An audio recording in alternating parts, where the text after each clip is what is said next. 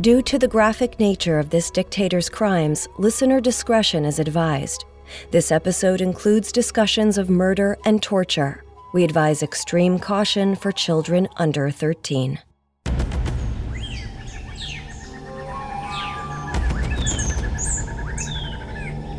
In early 1521, 35-year-old Hérnan Cortés was determined to conquer the Mexica city of Tenochtitlan. The great capital of the Aztec Empire was filled with riches, and Cortés wanted it all. The city was built on an island in Lake Texcoco, so his strategy was simple. He would ally with the villages around the lake to encircle Tenochtitlan. Once his coalition was ready, he would surround the lakeshore to lay siege to the city. For 4 months, Cortés and his Spaniards pressured neighboring city-states into joining his conquest. By springtime, he was nearly ready to begin the siege. In the middle of April, Cortés stopped at the indigenous city of Xochimilco on the shore of the lake. But as he settled in, the Mexica launched a surprise attack. They came from all sides, including assaults by land and water. As the onslaught began, Cortés and his men rushed to the city's central temple and scaled the massive steps. But to Cortés's horror, he looked down and saw 12,000 Mexica warriors descending upon Xochimilco. His plan had backfired. Instead of encircling Tenochtitlan, now he was completely surrounded.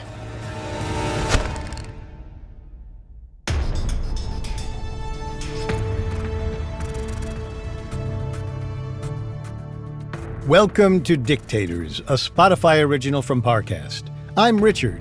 And I'm Kate. You can find all episodes of Dictators and all other Spotify originals from Parcast for free on Spotify.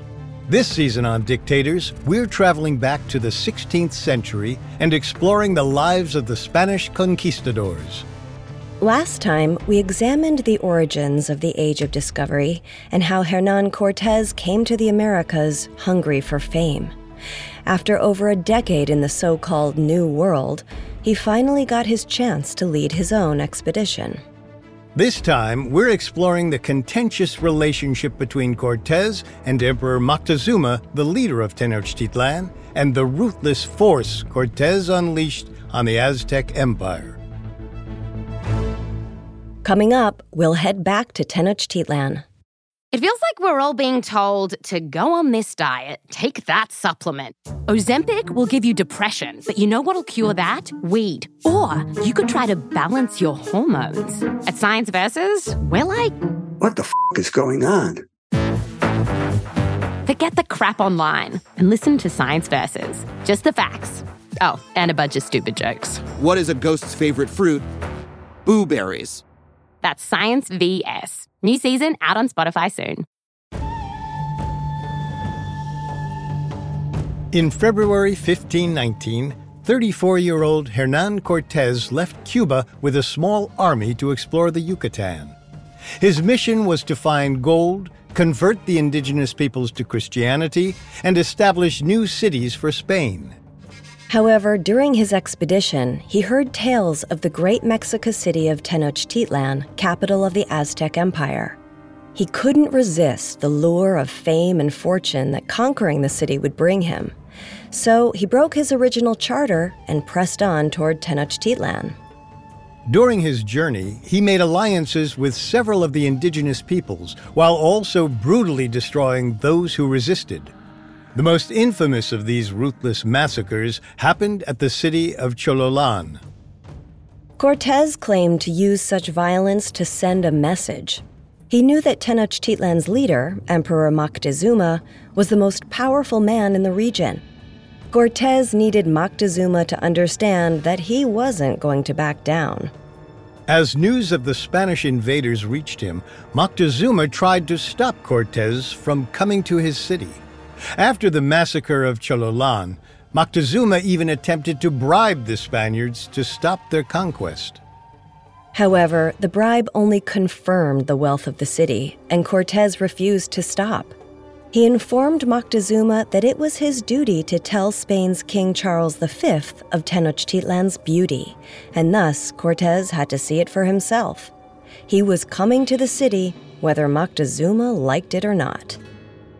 Finally, on November 8, 1519, Cortés arrived at Tenochtitlan and met Emperor Moctezuma personally.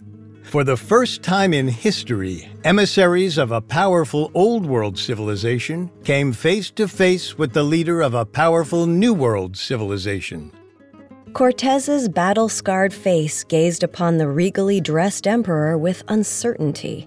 He'd never seen anything quite like it.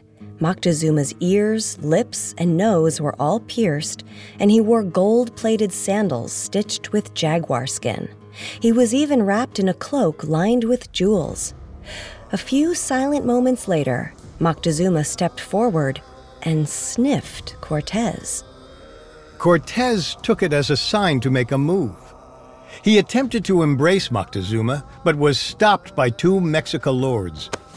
They claimed that he should never touch the emperor.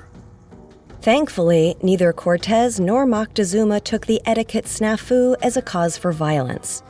Instead, the Aztec emperor bestowed several gifts to Cortés and announced that the Spaniards should rest. As a sign of respect, Moctezuma invited them to use the luxurious Palace of Axayacatl, where Moctezuma's father resided when he was emperor. Later that evening, Cortés and Moctezuma met again, and the emperor told the Spaniard a story of Aztec history. Moctezuma described how a god led the Mexica to Tenochtitlan, only to leave them there. When the god returned, he discovered that the people refused to follow him anymore. Since that time, the Mexica had supposedly feared the spurned god would return to Tenochtitlan for revenge.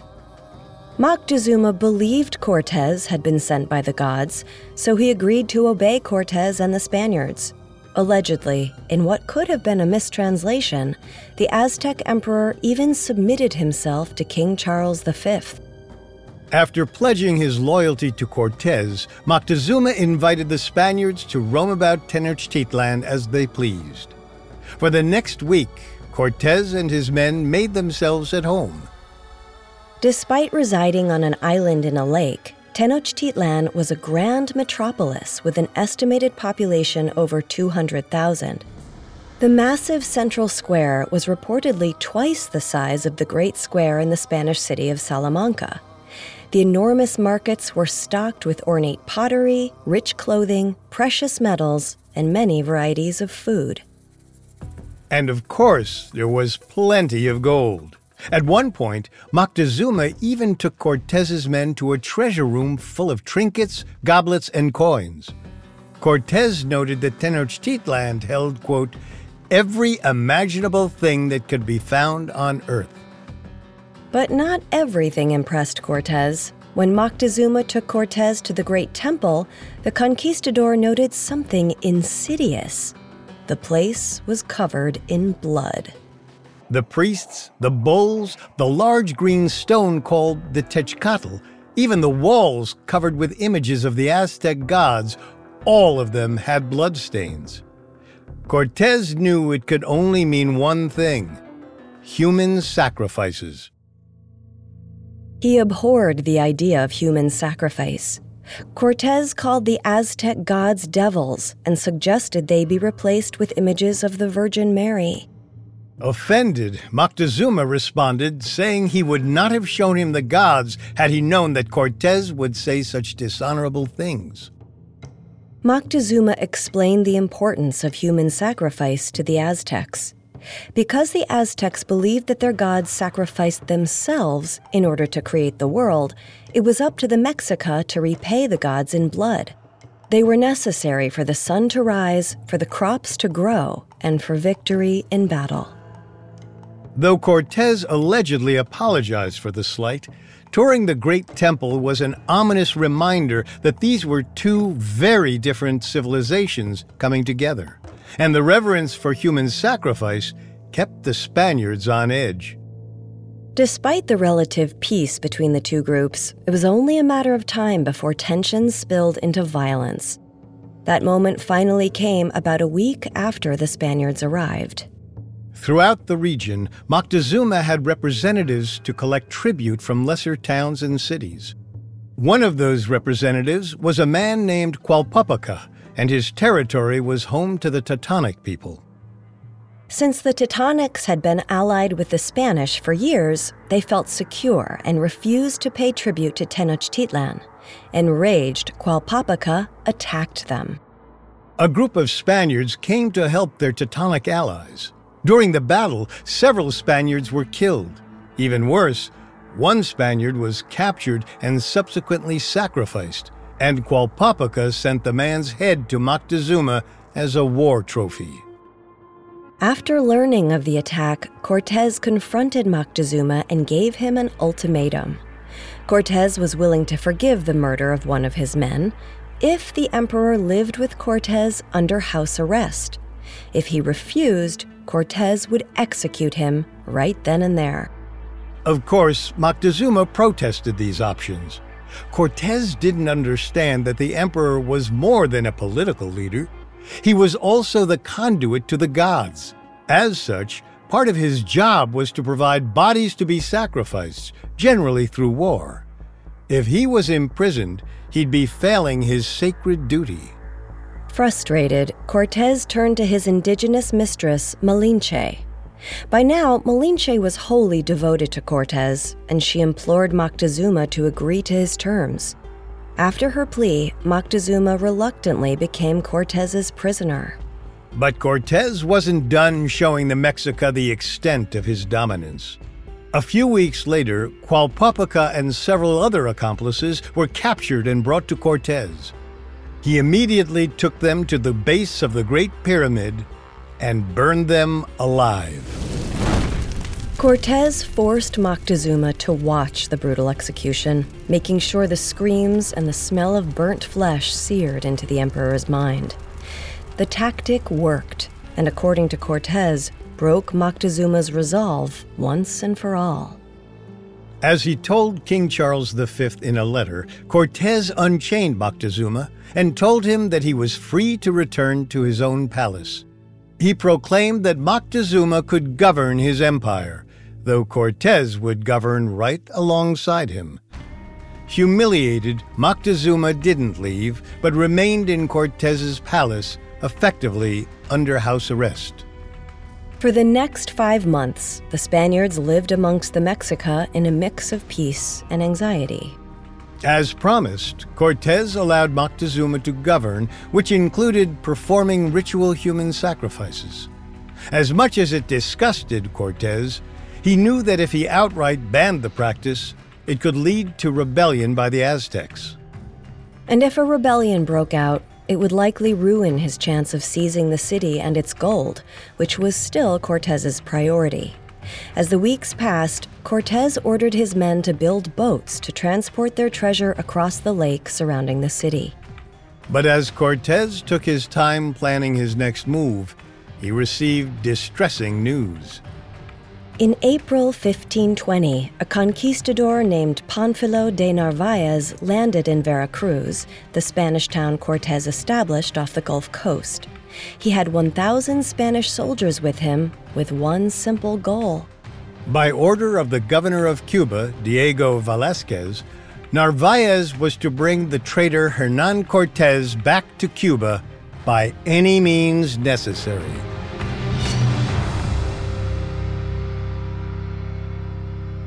Coming up, Cortés's grip on Tenochtitlan unravels. They say time heals all wounds, but sometimes time can do anything but. Welcome to Cold Cases, the new Spotify original from Parcast. I'm Carter Roy. Every Monday, join me as I revisit the clues and miscues of some of the most elusive criminal cases in history. From burglary and arson to kidnappings and murder, each episode of Cold Cases explores the many types of crime, the many ways they remain unsolved, and how long it takes to find the answers, if ever. Will justice be served? Only time will tell. Follow Cold Cases free and only on Spotify. Now back to the story.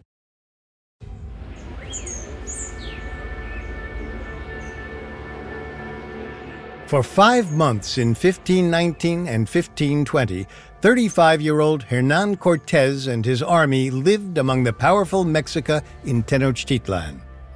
During those months, Cortés usurped power from Emperor Moctezuma and made plans to steal the city's wealth. But then, in the spring of 1520, Cortés came up against an old enemy and former friend, Diego Velázquez. When Cortés hurriedly left Cuba in February 1519, Velázquez was outraged by Cortés's insubordination. However, that anger quickly simmered, and he soon shrugged off the whole incident. But at the end of 1519, Velázquez caught wind that Cortés was sending gold directly to King Charles in Spain. Bypassing Cuba was a challenge to Velázquez's power, and he needed to stop it. So, in March 1520, he sent Pánfilo de Narváez to take down Cortés. Word of Narváez's arrival in Veracruz made Cortés nervous, especially when he learned that the indigenous Totonacs switched their allegiance to Narváez. But the most troubling revelation was that Moctezuma was in contact with Narváez's men.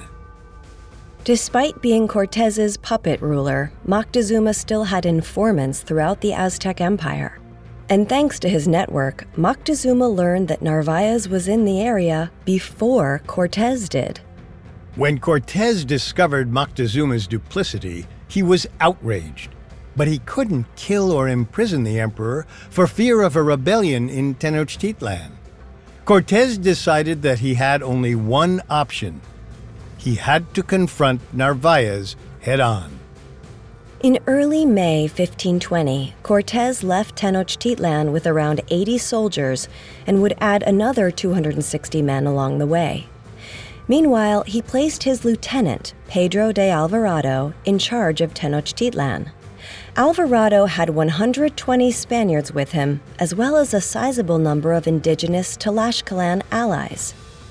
As Cortés marched east, he realized his men might refuse to go into combat against their fellow Spaniards. At the very least, he wasn't certain his men would fight Narváez with the same passion they had fought hostile indigenous people. Hoping to get ahead of that problem, Cortés promised the men with him larger shares of gold and plunder. He also reminded them that their crusade was in the name of King Charles V, and Narváez was a threat to their sacred duty. It seemed as if Cortés's bribery and brainwashing worked as they continued toward the confrontation without hesitation. However, the true test came when they neared the Totonac city of Sempoayan, where Narváez was encamped. There, Cortés received a letter from an ally claiming that he was leading his men to slaughter. To gauge his men's loyalty, Cortés read the letter aloud, then followed it up with an impassioned speech. Many of his contemporaries described this speech as his most charismatic ever. He even ended it by quoting one of his favorite lines from the Song of Roland, a French epic poem. He proclaimed, "It is better to die for a good cause than to live in dishonor." The speech worked. His men hoisted Cortés on their shoulders, ready to die for their captain general, even in battle against their fellow Spaniards. On the evening of May 28th, Cortés launched a surprise attack on Sempoayan. During the battle, Narváez lost an eye and was swiftly captured. With shackles around his hands and blood pouring down his face, he surrendered to Cortés. Cortés imprisoned Narváez at Veracruz.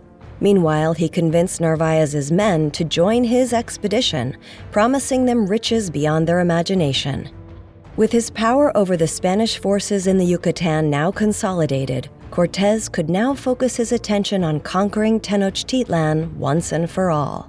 Unfortunately for him, no sooner had Cortés defeated Narváez than he received shocking news. Tenochtitlan was in rebellion.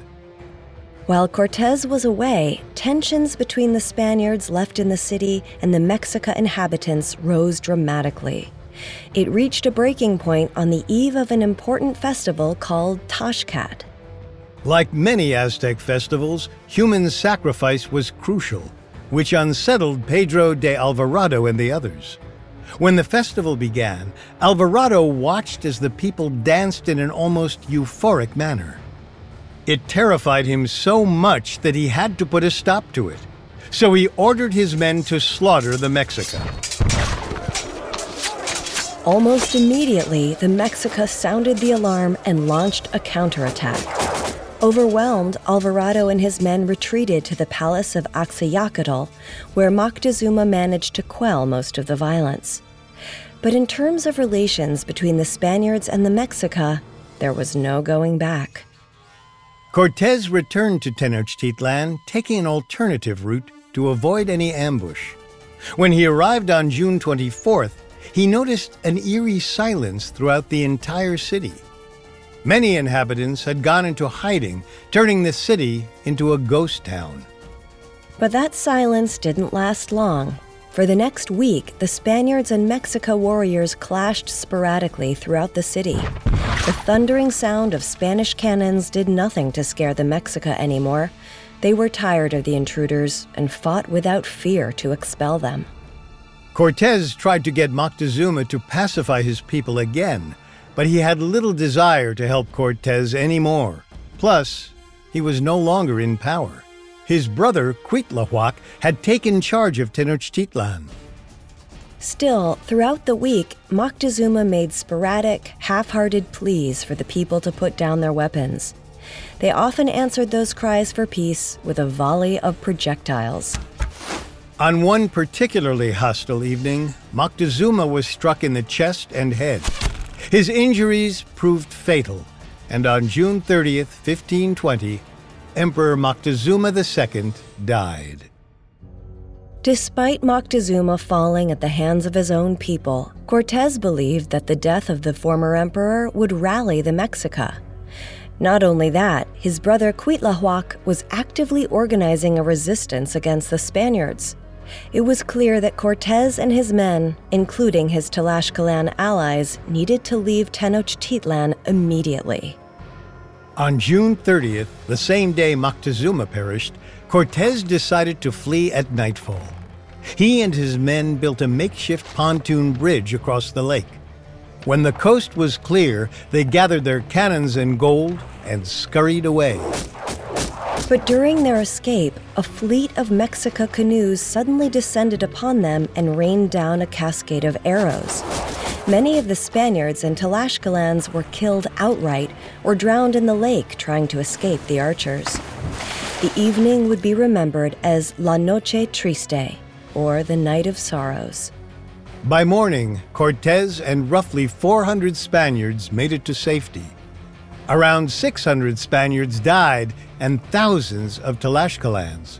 Many others were captured and used by the Mexica for sacrifices.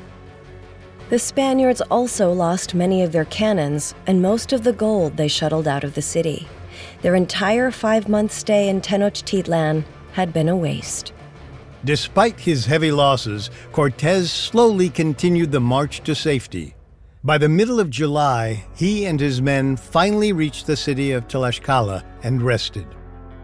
To Cortés, fleeing Tenochtitlan wasn't the end of his campaign. It was simply a minor setback. In his eyes, the great Mexica City belonged to King Charles V. He wouldn't leave the region without making sure it was firmly in Spanish control. However, his men wanted to call it quits.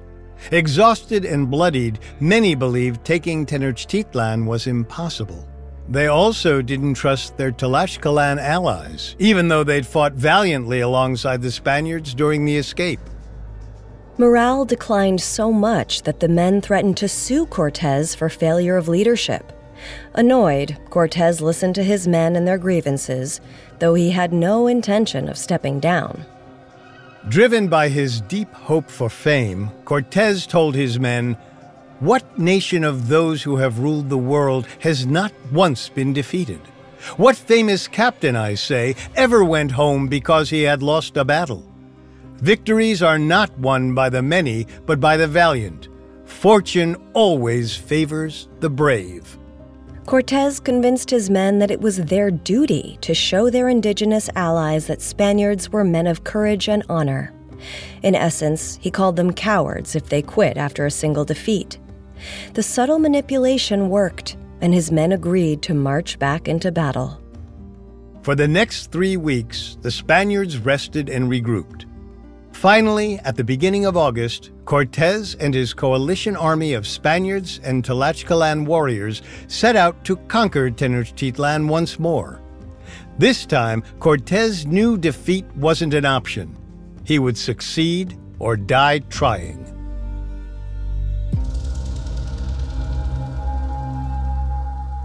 Coming up, Cortés embarks on his final conquest of Tenochtitlan. Now back to the story. On the evening of June 30th, 1520, Mexica warriors attacked Hernán Cortés and his army as they were attempting to flee Tenochtitlan. Known as La Noche Triste, the surprise assault cost thousands of Spanish and Tlaxcalan lives, as well as much of their acquired treasure. Despite the heavy losses, Cortés escaped, regrouped, and vowed to return and conquer Tenochtitlan. The last thing he was going to do was to let one defeat ruin his quest for eternal glory. Cortés's first target was the strategically important garrison of Tepeaca. Situated on a mountain, Tepeaca overlooked the primary route between Tenochtitlan and the Gulf Coast. Capturing Tepeaca meant blocking the Mexica from a potential escape by sea. Cortés launched his attack in August, and it lasted for weeks. While the Tepeacans fought valiantly, they were no match for Cortés and his imposing coalition army. Finally, on September 5th, the Tepeacan chieftain surrendered. After the battle, Cortés's true ruthlessness revealed itself. For the first time, he allowed his men to enslave indigenous women and children. He branded them with the letter G, which stood for guerra, or war. He also used dogs to rip captured Tepeacan warriors apart and impaled them with lances and pikes. Cortés renamed the captured city as Segura de la Frontera and used it as his main base of operations. For the next 4 months, he launched a series of brutal campaigns throughout the region. By December, Cortés had firm control over the area between the Gulf and the Valley of Mexico. Many neighboring city-states immediately joined his alliance, hoping to save themselves from massacre. Sadly, that strategy couldn't save the indigenous people from an enemy they were wholly unprepared to fight: European disease. When the Spaniards came to the Americas, they brought with them old-world illnesses, including smallpox. Historians agree that Narvaez's voyage from Cuba likely brought the disease to the Yucatan. The island colony suffered a smallpox outbreak just before Narvaez left, and not long after he arrived in the Yucatan, smallpox decimated the Mayas. The indigenous populations had no immunity to the disease, and it spread like wildfire. By autumn 1520, the sickness reached the Valley of Mexico, tearing through the various city-states. One of the victims was Moctezuma's brother and successor, Cuitlahuac. As smallpox obliterated the surrounding indigenous communities, Cortés marched toward Tenochtitlan. On December 31st, Cortés and his army arrived at Texcoco, another significant Aztec city-state located across the lake from Tenochtitlan. But it was deserted. The streets were empty and the palace was abandoned. All Cortés heard was a deafening silence. As it turned out, the roughly 10,000 men, women, and children of Texcoco fled just before the Spaniards arrived, hoping to save themselves from Cortés's brutal subjection. While the decision to flee saved lives, it also gave Cortés his strongest base of operations. From there, he plotted his final conquest of Tenochtitlan. Because it sat atop an island, a direct assault on the city would be nearly impossible. So he decided to lay siege to the city and construct armed boats called brigantines to battle the Mexica canoes. If a siege was to be successful, Cortés knew he also needed to fully encircle Tenochtitlan, including every village on the surrounding lakeshore. So throughout the winter and spring of 1521, Cortés and his indigenous allies sent destructive raids across the region. He primarily targeted any communities who were still allied with Tenochtitlan. But while Cortés consolidated his grip around Lake Texcoco, Tenochtitlan also built up their defense under the leadership of their new ruthless emperor. After Cuitlahuac died from smallpox, a warrior named Cuauhtémoc rose to power. Right away, he showed he wasn't to be trifled with. His first order of business was executing Moctezuma's sons to eliminate any potential rivals. Cuauhtémoc had every intention to fight the Spaniards to the death.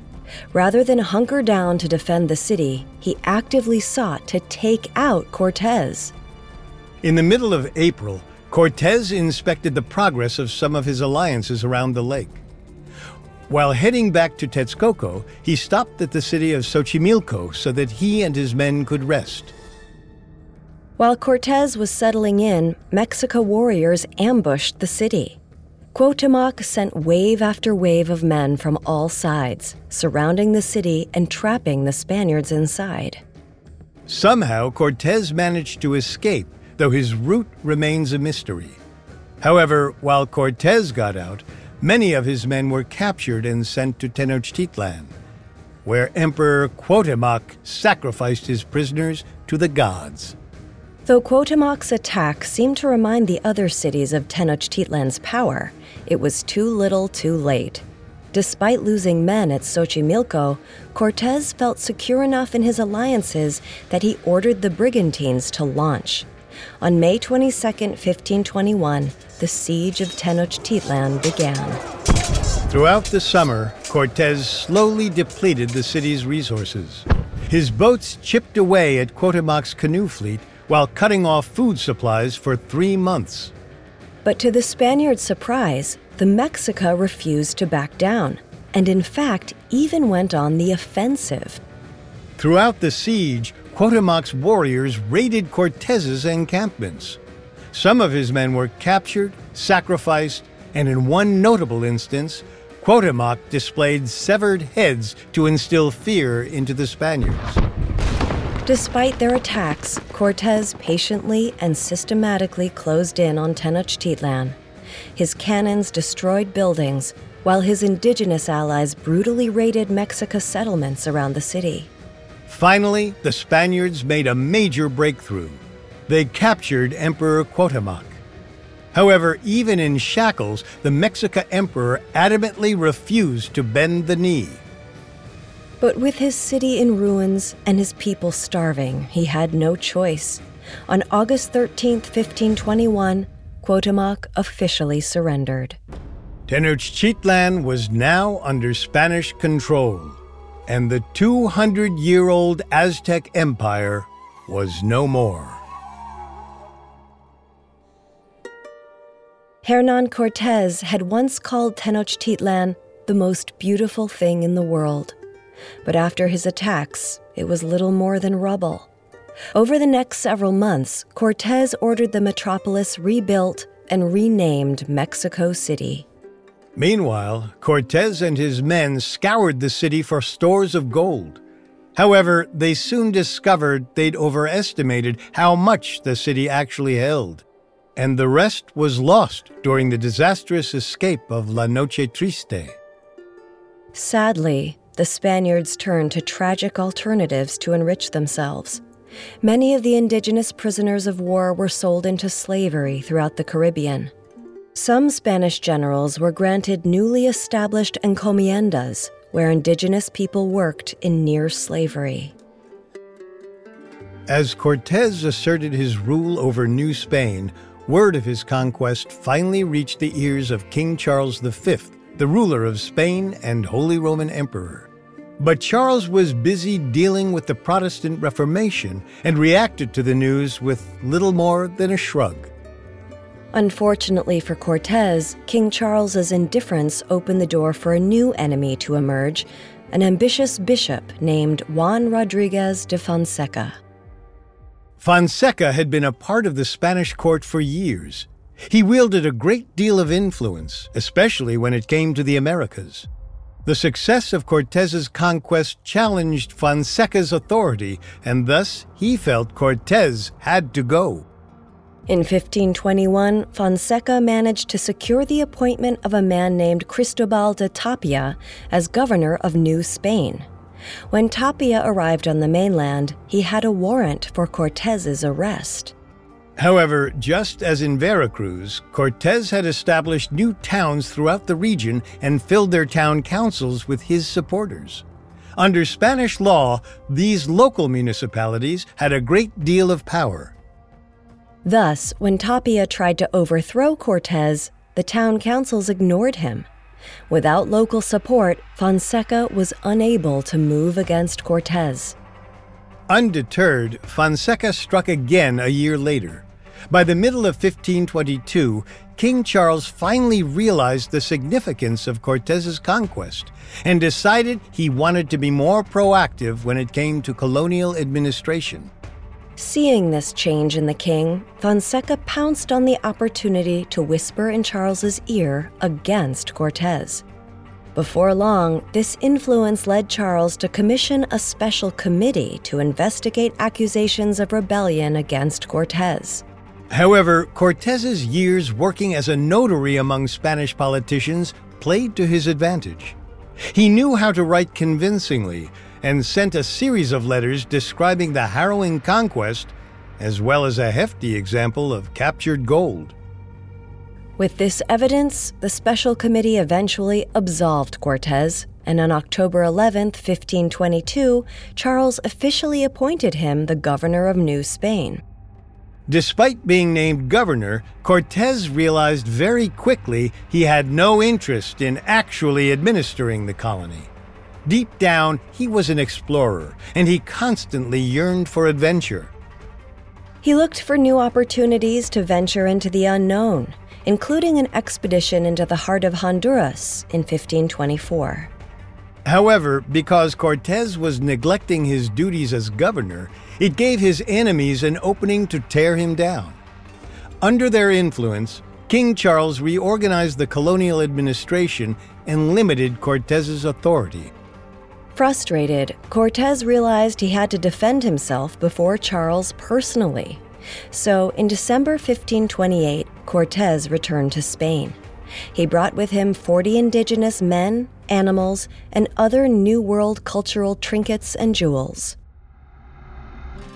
The gambit worked. Charles quickly took a liking to Cortés and declared him the Marquis of the Valley of Oaxaca. This vast territory stretched throughout southern Mexico, from the Gulf to the Pacific Ocean.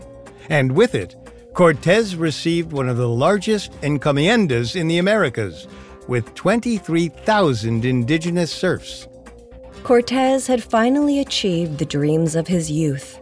When he was a teenager, he told his father he preferred to be rich in fame rather than goods, and now Charles V had given Cortés both. If there was one downside to his new title of Marquis, it was that he was no longer governor of New Spain. While he was disappointed that he couldn't rule over his greatest conquest, he was free to continue exploring the New World, including discovering Baja California for Spain in 1536. Cortés's remaining years were relatively quiet and obscure. After participating in a short expedition into Algiers in 1541, he returned to Spain and lived in Seville for several years. But Cortés grew increasingly restless. Despite being in his early 60s, Cortés still yearned for adventure and started to plan his return to Mexico. However, before he could leave, he came down with dysentery and died on December 2nd, 1547. Like so many Spanish men who grew up in the wake of Reconquista and Columbus's voyages, Hérnan Cortés sought adventure, fortune, and fame. But his quest for glory resulted in the destruction of the Aztec Empire. Using both duplicitous diplomacy and sheer brutality, Cortés became the first conquistador to end a powerful New World civilization. Along the way, tens of thousands of indigenous men, women, and children died.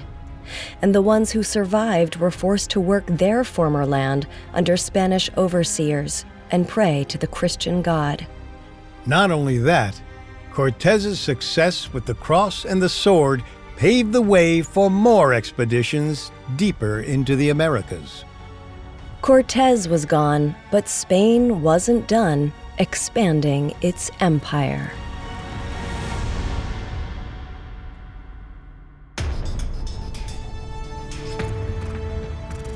Thanks for listening to Dictators. Next time, we'll dive into the life of Pedro de Alvarado, the conquistador who served as Cortés's strongman and led the horrific massacre at Tenochtitlan.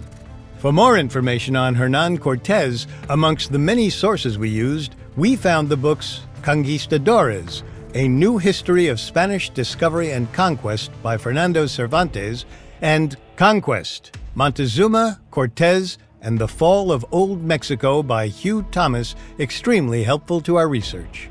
You can find all episodes of Dictators and all other Spotify originals from Parcast for free on Spotify. We'll see you next time. Dictators is a Spotify original from Parcast. It is executive produced by Max Cutler, sound design by Brendan Hawkins, with production assistance by Ron Shapiro, Nick Johnson, Trent Williamson, and Carly Madden. This episode of Dictators was written by Joe Guerra, edited by Tony Goodman and Andrew Messer, fact-checked by Kevin Johnson, researched by Bradley Klein, and produced by Joshua Kern. Dictators stars Kate Leonard and Richard Rossner.